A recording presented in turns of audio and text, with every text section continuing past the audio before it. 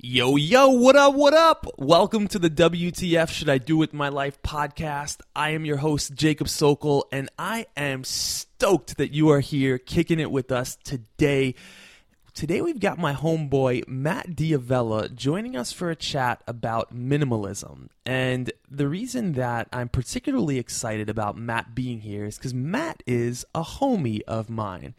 We first met maybe 5 years ago when he randomly tweeted me after seeing Sensify online. And, you know, back in those days, I was always inclined to meet up with anyone who ever said anything nice about my work or kind of felt like they got me. And I said, all right, well, let's kick it. And, you know, we kicked it and we've become quite good friends since then. But Matt is just awesome. He, you know, I don't really know how to best describe him. He's a filmmaker, he's a minimalist, he's a stargazer, and he's directing some upcoming movies which are quite exciting, and we'll get into that a little bit more today. But Matt's worked with everyone from Dwayne Wade to Reebok to a bunch of my favorite rappers, shooting videos for them and doing video production work. And if you've seen any of the videos that I've done that look halfway decent, it's probably because Matt has done them with me. So at this point, we've collaborated on, I think, at least 5 projects together. And it's been really cool to watch his journey of also trying to figure out what to do in order to do work that he loves and make a fulfilling lifestyle out of that, and to watch his journey over the last few years. So today's topic of conversation has mostly to do with minimalism. And you might be like, what the hell is minimalism? And if that's you, stick around because it's going to be interesting. And if you already know about minimalism, well, then I think you're really going to love this interview. So we start off by diving into what minimalism is, why it's important, and that leads us to the topic of success and figuring out what that means for you.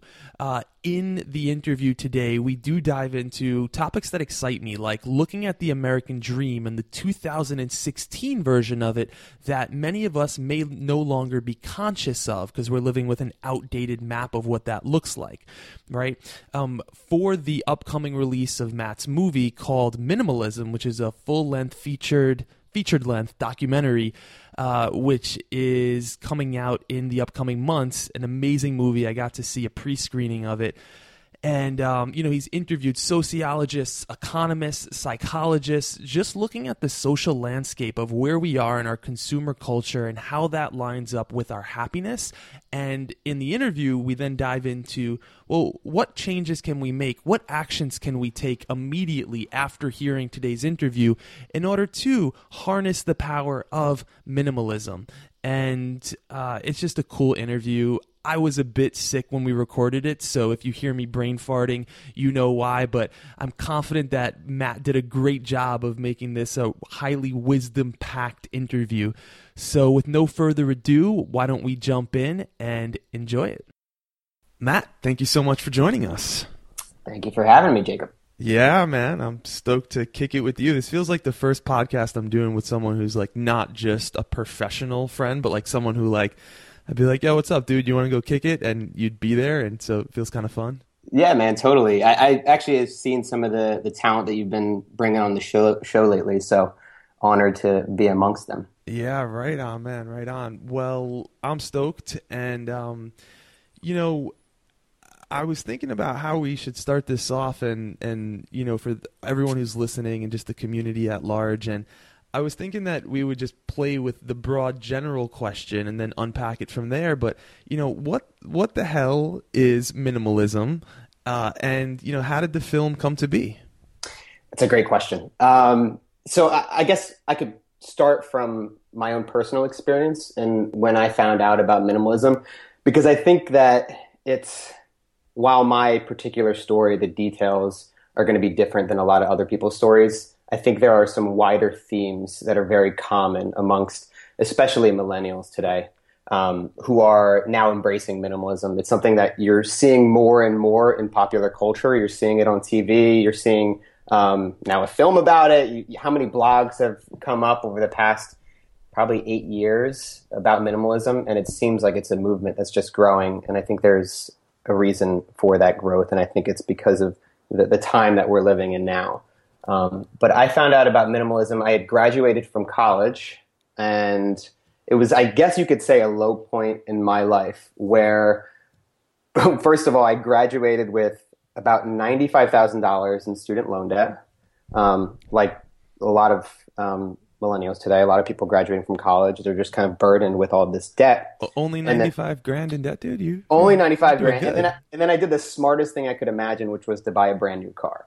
And I got like the nicest one, the one that was on the showroom that had, well, I mean, granted it was a Kia, but they had like the fake leather interior, 2 doors. They had the lights inside that went along with the music as it played, really thin tires, which ended up screwing me over because how many potholes you hit, and then you have to replace a tire. It cost $200, $300 every time I got into or went over a little speed bump. So there was that, and I was burdened with a lot of that while at the same time trying to run my own business. And so about 2 months after college, I'm trying to pay rent, and I have my student loan debt coming in 4 months. I got to start paying it, or else I have to defer it. So I just decide I can't do this. I need to break my lease and move home with my parents. And that's not something that you want to do when you graduate from college. I feel like you have all this freedom in college, and then going back to live with my parents with my 4 younger siblings was not the ideal situation for me. And one of the main things is because I had this idea about success and what it was. And success to me was having a big house and having a nice car or a Kia and having all of these things in my life that kind of showed that I was successful, that showed the world that I was successful. But I didn't really think about those things personally, about what actually success was to me. So then it was actually like, it was a series of coincidences, I guess, where I was watching a late night program and I heard about this director who had given up all of his things. He was multimillionaire and he moved into a tiny house, a trailer. And I was like, that's cool. And then I started to see this stuff on Twitter. I think at that same time is when I linked up with you on Twitter. And actually, yeah, because you had shared the minimalists. They have the most popular, I think, minimalism lifestyle blog on the planet. And you'd share that, and I'm like, what is that? What is minimalism? What's this all about? I had seen an article that you had shared, and I read into it, and I just read through a lot of their posts, and it just really resonated with me. It was this idea that you could, to be more aware of the things that are coming into your life, starts really with the material objects. So the things that we buy. We're obviously a very consumer-driven society. So, and it was this idea of paring down what you have, first of all. So looking around at all these things that you just acquire, sometimes consciously, sometimes unconsciously, and saying, do I use this? When's the last time I looked at this? Even looking at old yearbooks or old memorabilia, things that you've acquired over the years that have been sitting in a closet, you just never look at. The average home has 200,000 things, which can be overwhelming for a lot of people. And then so I started that way. I started just paring down some of the stuff, looking at what I had in my home, and then focusing on what was important. And I did keep a lot of things. I still had a lot of stuff that I used and that was valuable to me, my computer, obviously clothing. I did get rid of probably 80% of my clothing. And then really what happened was when I started to get rid of these material possessions, what happened is I could focus more and actually prioritize and set this definition of success to me. Because if now I'm not pursuing the car, the house, all these things that society kind of pushes you towards as a whole, it's kind of a cultural movement, I guess. It's why we watch these reality shows, because we're drawn to those kinds of material objects and material desires. So then once I put that aside, and some of those desires pop up from time to time, and you kind of like meditation, you just push it to the side. Now I'm like, okay, I have to define what success is to me. What does it look like? And that's where I think minimalism is taking root in our culture, is people pushing aside this common idea of success, this common idea of the traditional path to take, and defining a path of their own. What did you come up with that question as what is success? I think what I found is, and this is something we've talked about a lot, is that success is it's evolving. It always changes, because at that time I set these goals. I wanted to make my first feature-length documentary, which minimalism happened to be. And it's like that's to be able to focus on work that's meaningful and important to me, something that I care about. That was to be successful. And then I did that. Okay, so now what? It's kind of like reprioritizing and say, continuing to focus on those things that are meaningful, but they change over time. And I think that with that comes a sense of balance. I think I'm most successful when I find a balance in my life between, relationships, between work, between like adventure and fun and travel, and more personal experiences. And I think that there are certain times in my life where that balance gets out of whack. Life's not perfect. Obstacles come in your way. Sometimes you get pressed with a deadline that you have to complete in a certain amount of time, and then you sacrifice other things, but then to recalibrate after that. I think that when I find a balance in my life between all those things, I feel successful. Yeah. So success for you is about doing meaningful work. And that's something in part, doing meaningful work. And that's something that we hear a lot. I hear a lot on this podcast when I'm interviewing people. I interviewed Chris Guillebeau last week. I'm not sure. I think it'll come out after this podcast. But, that was also where we went in that conversation. And then it's cool with you. I remember us, for a couple of years now, you mentioning to me, I want to do a feature-length doc. Like, that would be awesome, but like, I don't know what to do it on. And like, there was kind of this like inside of yourself, you knew that this was this desire that was there, but how it was actually going to, or if it was going to come to fruition was unknown. So what was that process like of you saying like, okay, here's this thing that would really mean a lot to me, but I don't know what it looks like. How did that start to become tangible? Well, first I just want to say that it's having just finished the film really a month or two ago, putting the last edit on it.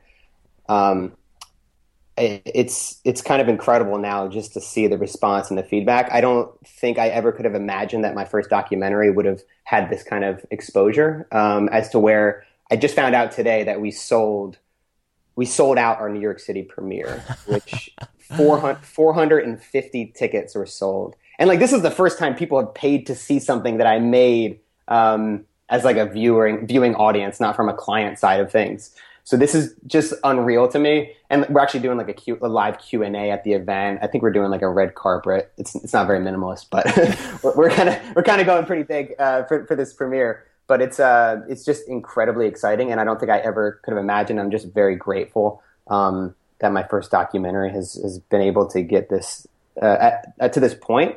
But in the beginning, like it just started out, like I was saying, it's something that I was passionate about. I was involved in minimalism. I got connected with Joshua Fields Milburn from the Minimalists, like I had mentioned earlier. He was like the first person. Him and Ryan Nicodemus run their blog called The Minimalists. And they were the first people that had really kind of laid out what minimalism was for me. So I devoured a lot of the content on their site, and, reading Leo Babauta and all these other people involved in the minimalist community. And then I ended up actually getting a project with Josh, where I had done a little bit of work for him. We remained in touch, Twitter friends, contacting every once in a while. And then he called me and said, hey, I want to do a documentary about minimalism. And, I had thought of this before. I was like, that would be really cool to do, but it's just not realistic at that time. But then when he brought it up, I was like, all right, well, here's people who I can partner with to help me make this thing that can produce it and connect us with some of these minimalists that are really well known in their respective communities. And talk about this as a movement and as a society. So then it just started from there. And I was like, I'll think about it. And then, as I do with everything, because I don't like to make decisions just on the spot, really when it comes down to anything, I think you have to sleep on it and figure out whether it's the right move. And it did scare the shit out of me. I was, because I had never done a feature film before.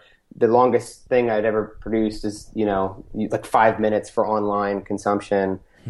So this was a massive project, and maybe I don't know if I realized how intensive and how tough it was going to be. I'm glad I didn't know, because because like if I had known, maybe I wouldn't have done it. So being naive in the beginning, I think, is really important going into this project. And then actually, this is something that I had the pleasure of interviewing Matthew Heineman, who was just nominated for like best film, Cartel Land, if you've heard of it. He basically just like was embedded with the cartel in Mexico for, I don't know, like a year or so, and then made this amazing documentary about it. But he gave me advice where he said, you know, if your story doesn't change along the way, then you weren't listening. And I think that it's true for creating a narrative of a film, but I think it's also true in life, and where you have to kind of change and adapt. And my approach to filmmaking changed drastically from when we first started to when we ended. I'm taking notes over here. If your story doesn't change along the way, then you weren't listening. So I want to rewind for a second. So how long ago was it when you were proposed with the opportunity to do the film with Josh and Ryan? It must have probably like 3 years ago, I want to say. It's hard. Yeah. And, you know, being from the outside perspective, being someone who was kind of in your life, but, you know, witnessing the update every few weeks or months, you were in this mode of, I am hustling my ass off to get myself out of this debt. So I'm working on my craft and I'm working on my foundation so that I can kind of pay this debt and stabilize myself and get out of my parents' house, etc. And then taking on this film, I know, was a very pivotal and kind of iconic thing, because in some sense you then had to switch modes, and there was like jobs and opportunities and offerings that you were turning down, and you're like, no, like I'm not going to take on that work or bring on this money, because I'm going to instead invest my time and my energy into this passion project that I don't know if it's going to go anywhere, but it's what I committed to. Yeah, definitely. And I think that there was a balance in the beginning, because I still needed to make money. I still had to pay off my loans. I still had to pay off my rent and all these other expenses that just come with life. But I definitely I sacrificed a lot. I sacrificed months of work, and I definitely turned down a lot of work that I wouldn't have if I wasn't working on the film.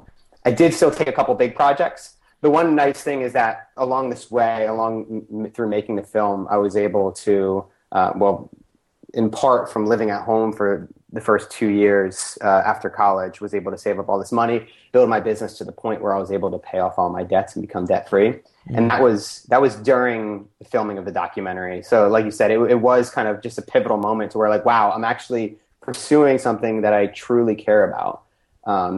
And at the same time, I'm able to still make money, pay off my debt, and live a life that was fulfilling and that I enjoyed. But then there was a shift. So then I think it is important to say that, like, once I became debt free, I was able to take more risks, to the point where I literally turned down, a couple months ago, I think it was like a $30,000 project, which, like, at one time in my life would have been like, holy shit. Like, I couldn't imagine being offered a project like that, and there's no way I absolutely could turn it down. But I had to turn it down because I was working on minimalism, and we had a month left to finish this film before we had to get the final DCP wrapped up, which is like the theatrical version of the film, so they could actually distribute it at theaters across the country. I had a strict deadline, and I just made a decision that this is more important than the money. And I think that I think it can happen before, you know, you pay off all your debts. But I got to say that paying off your debt and being debt-free is a huge factor in being able to pursue what you want, and being able to turn down opportunities that may not align with your values. Mm-hmm. Yeah, well, I go into this and aim to unpack it with you a little bit, because I think when someone's listening to this, they're going to hear, oh my God, Matt made this feature-length documentary that now is blowing up, and he's meeting all these amazing people, and, you know, people are being impacted by his work, and if only I could do that, my life would be better. But there's the reality of what that journey was like, and that journey was a lot of diligent work, and that you also, you pieced it together over time. I brought up Chris Guillebeau earlier because I was starting to bring us in one direction and had a mini brain fart and forgot where I was bringing us. But the reason is because I asked them, going to every country in the world, like, were you just like chilling at home with like the homies and were like, I want to go to every country in the world smoking weed? Like, wouldn't that be sick? And he's like, no, he's like, basically he's like, I did what I loved, which was travel. And at some point I was like, oh, it would be cool if I could go to 100 countries, because I was already at like 70. And then I went to 100 and I was like, what if I just went to every country in the world? And there was this kind of progression of following what was important to you, and then letting that pan out and embracing the opportunities, and then the commitment of actually doing them, because it's fun to say like, oh man, the external, look where I am now, but when you actually look, like, you were living at home with your parents, with your siblings, right? Like when I left my job, dude, I would leave my house and I would carry like 4 Lara bars with me. Maybe you remember at some point meeting me eating a Lara bar. A Lara bar is, it's basically just like a granola bar or something. But the reason is because they're $2, and I know if I bring 4 of them out with me when I leave my house, that for $8, I don't need to spend any money on food for the rest of the day if I'm out in Manhattan. And like, there's a reality to making drastic changes in order to pursue the things that actually matter to you. And that brings us into the minimalism thread. It is about, what is most important to me? And then how do I escape the social narrative that tells me life needs to be one way and create a new story, like you mentioned earlier? How do I rewrite my own story of life so that it aligns with the things that matter most to me? So, bringing it back to minimalism as a whole, when someone is kind of listening to this and they're like, all right, minimalism, I'm starting to get the idea of, what this is and how that might show up in my life. Who would you say is like a good candidate for going minimalism? As in, can you... I don't really understand. to unpack it, sure. So, like, if someone is listening, they're like, "Oh, this minimalism thing, like, I kind of want to try it on a bit more, but I'm not really sure, like, if it's right for me." Like, is minimalism something that you believe everyone should embrace, or is there someone who's listening right now who you're like, "All right, you know what? This would be clear if I'm in this situation that minimalism would be something worth trying for me." Yeah, that's a great point. And I think that's one of the aims that we had in this documentary, is because I think when a lot of people think of minimalism, they think of that, maybe the Chris Guillebeau type, the guy that is traveling all around the world, just has a backpack and everything he owns is on his back. And we interviewed with Colin Wright, who that's literally him. Every 4 months he travels to a new country. And he's a blogger, so his readers literally get to vote where he gets to go next. So he's very much this free spirit where the world is kind of open to him in that way. But that's not necessarily the life that I want to live. And I would say he's probably the only person that we filmed in the documentary that lived that kind of lifestyle. Most people have a house. Some people lived in tiny homes where they're living in 120 square feet. Other people lived in very large homes where 1,000, 1,200 square feet. So I think that minimalism is very different, but I think the approach to it is really just about being conscious of what you're consuming. And I think that it's a practice, just like meditation is.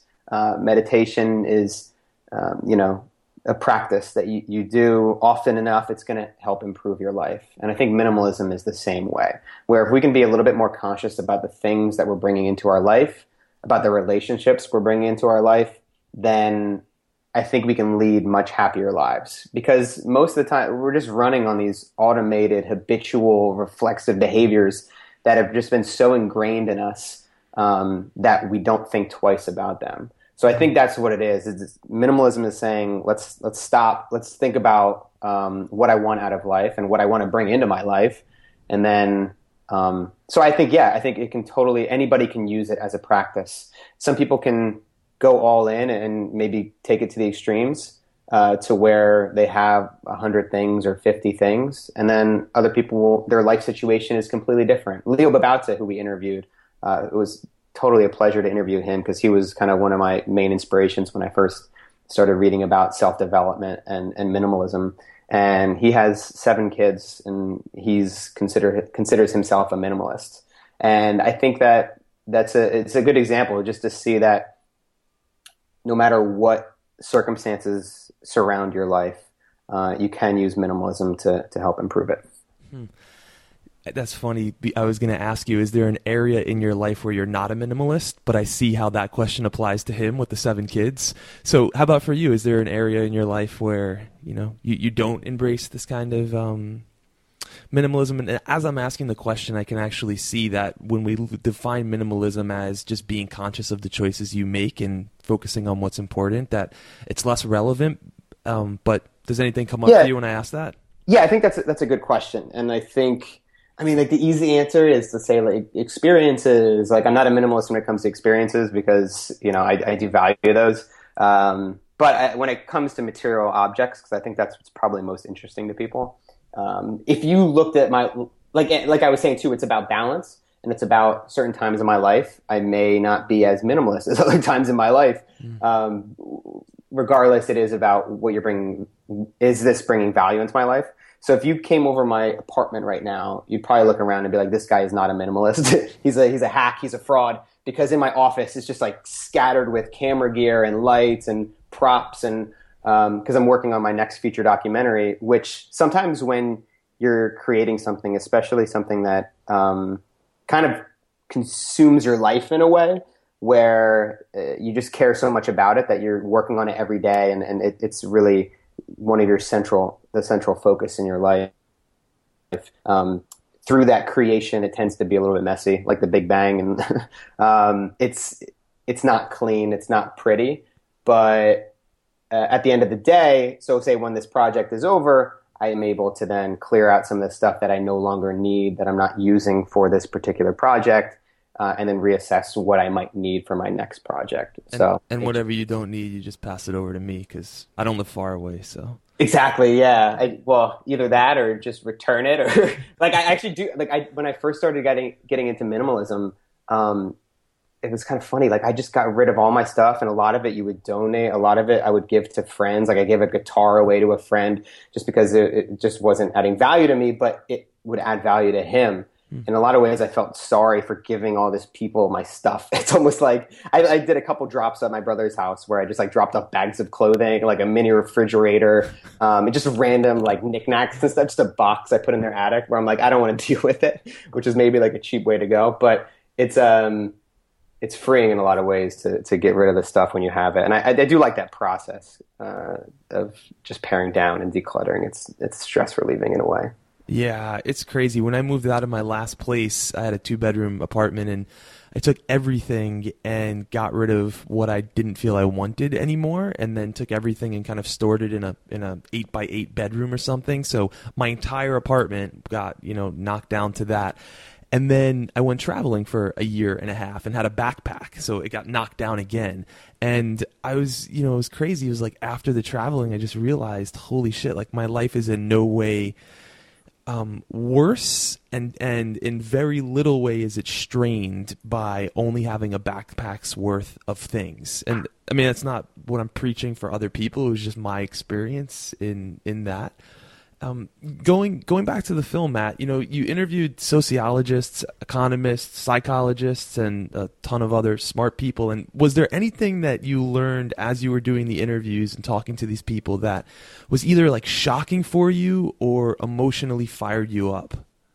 Yeah, there were a couple moments for sure. I mean, just to give you an idea of, we were talking about how you kind of have to, I guess if you're not listening, the story is not going to change. So we started out just talking with minimalists and people who were practicing it. And then once we started to talk with some of these psychologists, economists, like you said, and we started to step back and see this context of consumerism within our society, I think in particular we had an interview with Juliet Schor, which was, to me, like, she's a genius. She's just so smart, and she's written so many books on just our consumer society, how it relates to children, advertising to children. In that interview, there were a couple of profound moments for me because I kind of had certain assumptions about our consumer society.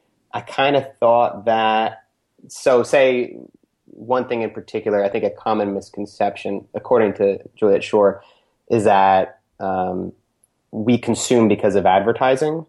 when in reality, advertising is likely just a reflection of our consumer behaviors to begin with, as to the fact where if you got rid of all consumers, or if you got rid of all advertising, she says that our consumption levels would be relatively the same. They might drop a little bit, but relatively the same. And that's because most people's purchasing decisions are based on what our society values. So if you see somebody, and social hierarchy as well. So those that are at the top of the social hierarchy are those that appear to be successful, that have this clothing and jewelry. Somebody takes an Instagram picture and they have this like brand new watch that they're showing off on it. That's going to be a much more likely way that somebody's going to want to go out and buy that watch than if they saw it in an advertisement. I think a lot of people are becoming desensitized by advertisements. They know that companies are trying to sell them stuff. So let me jump in. Yeah. Save your thought where you want to take it. It reminds me of an article that I read called "The Sociology of the Hipster," and basically when it looked at what is a hipster, generally hipsters will come from a lower socioeconomic class than necessarily the high class, let's say. But what they do is they influence trends and arts and culture to get to basically growth hack the social class ladder. And so what they're doing is they're putting on that like cowboy hat or this like new flashy thing that then the celebrities or the high class lifestyle people start to model. And it's a way hipsterology is kind of like you're kind of like growth hacking the social economic scale based on what's going to make you look like you're the newest and coolest with the latest trends. Yeah, that's actually interesting because at one point in time, advertising was what set what defined culture, what defined what was relevant. Because advertising really came to power during the Mad Men era after World War II, where a lot of immigrants were coming to the country and they were trying to figure out what was important, what should they be buying. And advertisers, and you can even look at the way that advertisers marketed back then, it was much different. It was much more straightforward, like buy this product, this is going to make your life much better. Now it's more subtle, and now it's advertisers look to those that are like the arbiters of cool within these small communities, within like a hipster community, within the hip hop community, looking at all these subcultures and finding out what's trendy and what's cool there. And then they bring that into the advertising. So that's where advertising is just a reflection of where people's values are currently at. I think one of the other profound things that I learned from her was the fashion industry, which is really just a reflection of many other industries now at large, where the fashion industry, clothing in general, used to be, it's evolved so much over the past, I guess, like 100 years or so. Clothing used to be something that was a commodity, that actually didn't lose its value. So you could buy a T-shirt, and that T-shirt could then be resold, and you would barely lose any money. But now, clothing is valued not because of its like the material value, how much it costs to make it, which now is incredibly cheap, which is just a couple cents. Now it's valued based upon what society says is the cost of that T-shirt, of like a Kanye West T-shirt that cost $120. But then they buy that T-shirt, and then literally it's worthless after that. You could barely give that away to somebody. And that has just made a profound effect on the economy because people are now buying and getting rid of stuff at unprecedented levels because they no longer have value once they're used. You buy dishware, you buy a toaster, and after a couple years, now that toaster is no longer in fashion. It's no longer fashionable. So then you get rid of it, and then you buy a new one. And then that just has these kind of profound effects on the environment that I don't think a lot of people intended or a lot of people saw coming. Yeah, it seems like the American dream, when we hear that terminology, that for me personally, I think of, the American dream, it's the white picket fence and the dog and the kids and the car and the good job. But it seems like, unconsciously the American dream for our generation has become something else. And maybe that ties into consumption, consumerism, advertising. What do you see as kind of our unconscious American dream that I think a lot of us are present day maybe unconsciously buying into? Well, I do think that there's a shift now. And I think that like this minimalist movement, simple living movements, lifestyle design in general, people who are being more aware of what they want out of life. I do think that it's growing and it's starting to change as to where people now are focusing more on what do I want out of life, as opposed to just listening to this path that they've always been down. I think a lot of people are, more people than ever now, are taking on untraditional careers like startups or starting their own business, entrepreneurship.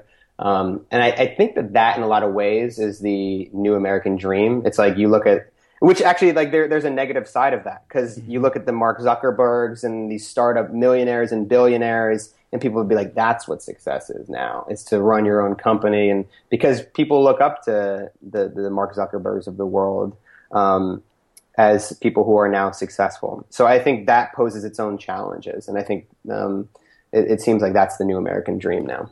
Yeah, it's funny. It's like being an entrepreneur and living an extraordinary life somehow became glamorized. But dude, I know a lot of entrepreneurs and that shit is not fun a lot of the time. Like the realities of what it is to own your own business and be responsible for bringing in the money yourself and doing your marketing and sales and fulfillment and the industry and, you know, then dealing with, I haven't been in the game long enough to have kind of gone through a dip in the economy, but that's one of the things personally that I'm paying attention to, right? I'm in this for the long haul. So how do I make my company recession proof, let's say? But the reality is very different when you actually talk to people who are living the life that is often so glamorized, is that there's a tremendous amount of inner growth and inner character and inner strength that needs to be built in order to sustain a foundation to build these lives that are so glamorized. And when I hear people talking about, you know, wanting to be entrepreneurs or work for themselves, like all that is amazing, and focus on at the bottom of the day what's going to enable you to do that, which is to be able to provide a valuable service. And that's going to come from you having developed your skill set to a capacity where you can provide that valuable service. Yeah, and I think that actually goes back to what you mentioned before, is that a lot of people think that you look at the end result, you see the success people have or the perceived success that people have, and then you think that you don't see all the work that went into it. I mean, one of the early books or ebooks that I read was actually Chris Guillebeau's, I think it was like 300 some days to overnight success, which is a lot of people just see that and you're like, oh, that person's successful and it just happened overnight.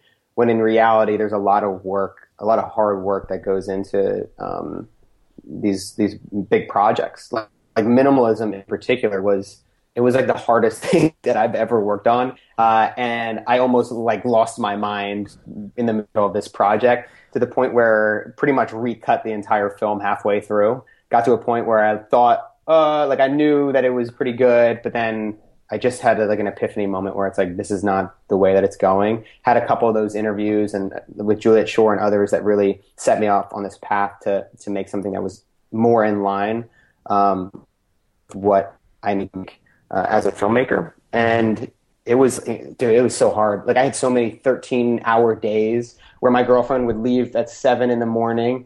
To go to work, and I'd be working already. And then she'd get back and I'd still be working, taking like a peanut butter and sandwich break for 15 minutes, and then just getting back to editing. And it's, I don't think that that's sustainable. I don't know if I recommend it for people. I think that there's a better way to do it. But regardless, no matter what, whether you kind of crunch it out in 1 month and bust your ass to get a project done, or if you stretch it out over a few months and maybe save a little bit of your sanity, you're going to put in a tremendous amount of work to be able to see any kind of results where a lot of people might say they've been successful.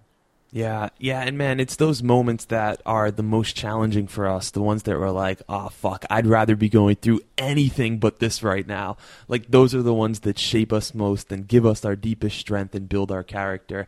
And in hindsight, end up being the most valuable part of it, because later on, it tends to give us this gem of wisdom that enables us to navigate a future situation which really matters to us, which, you know, going back in the past, at that time when you initially went through it, you would have had no idea how this was going to help you in the future.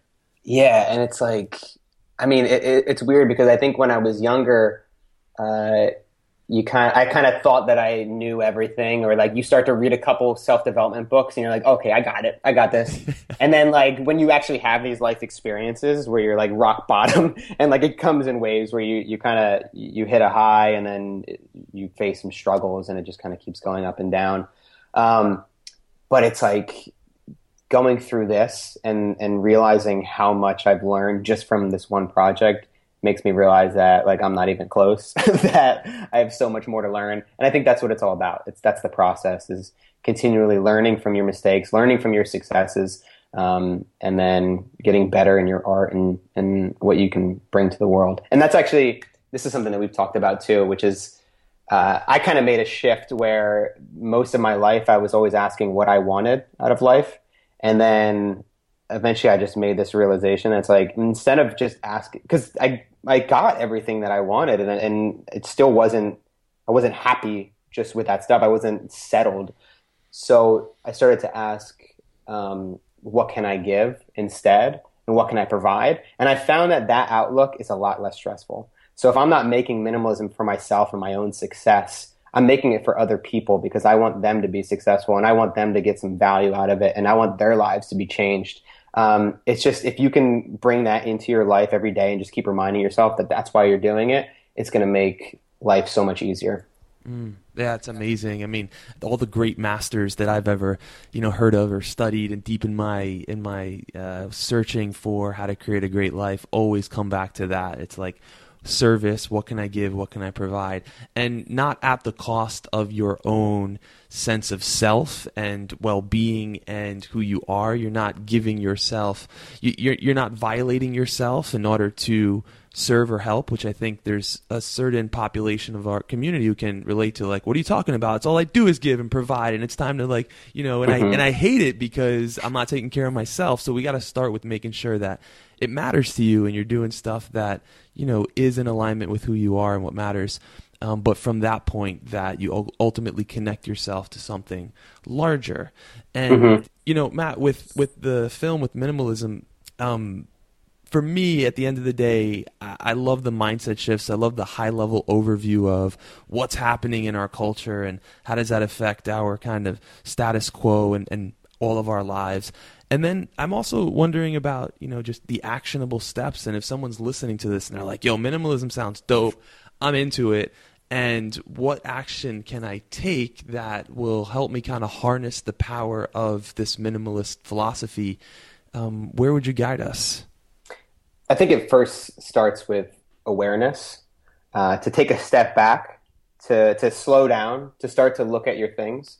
If you wanted to start to, the first thing that you would do is to start paring down. Start looking at the stuff that you have in your life that you haven't used for the past 6 months. So if you haven't used something in the past 6 months, then either donate it, you can put it into 3 piles. Donate it, you can sell it, or you can throw it away. And that's the first thing. That's the first step, is just kind of purging and categorizing in your life what you need and what you don't.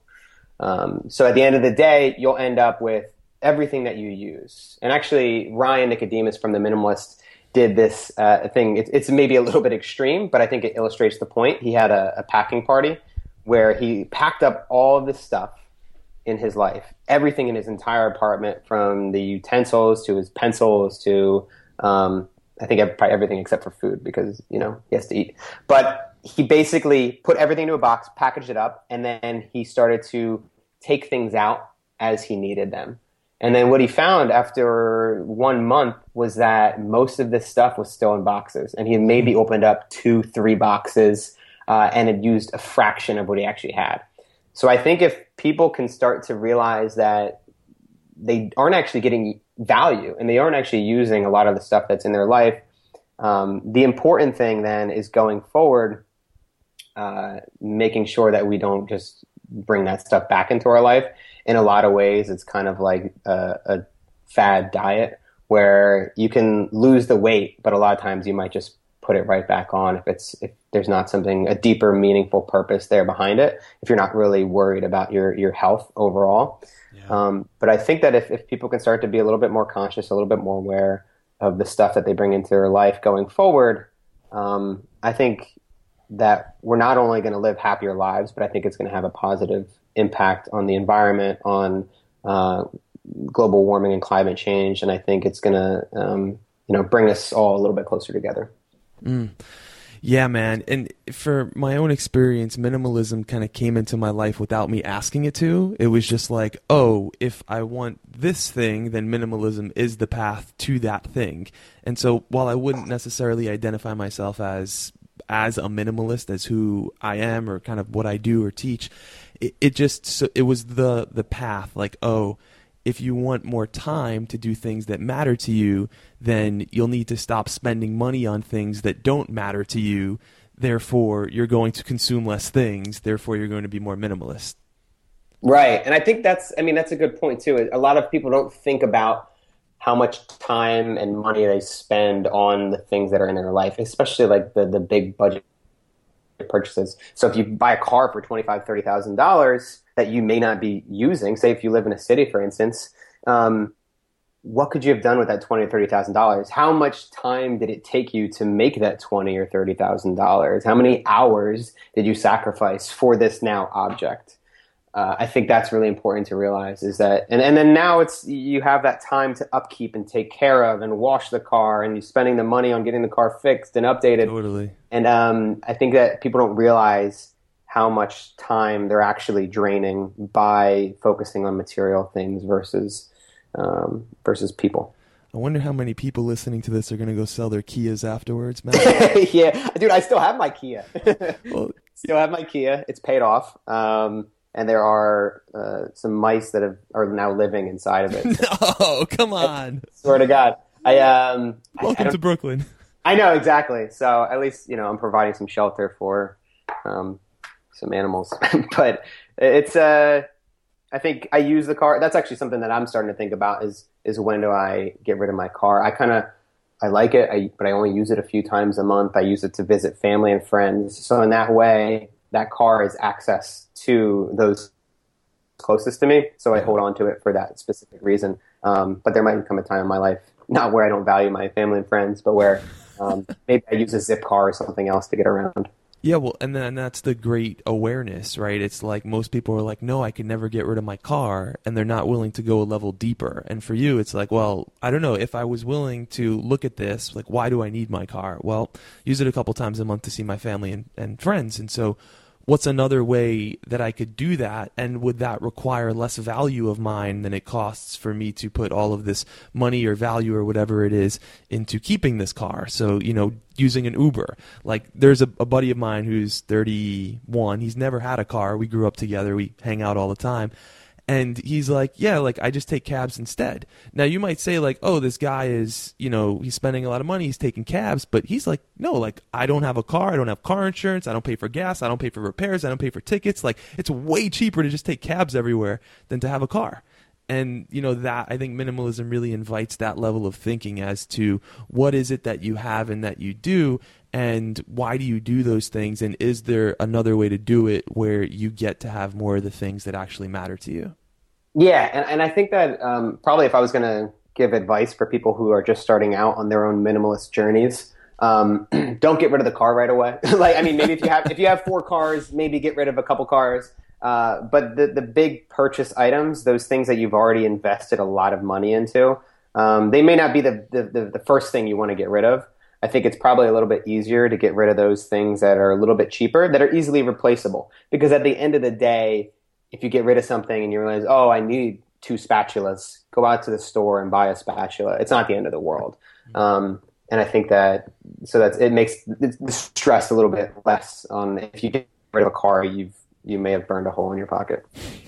if you need to buy another car. Well, we'll leave it there. Right on, man. Dude, congratulations. I think the movie is in over 200 theaters. Is that right? It's coming out in over 200 theaters screening?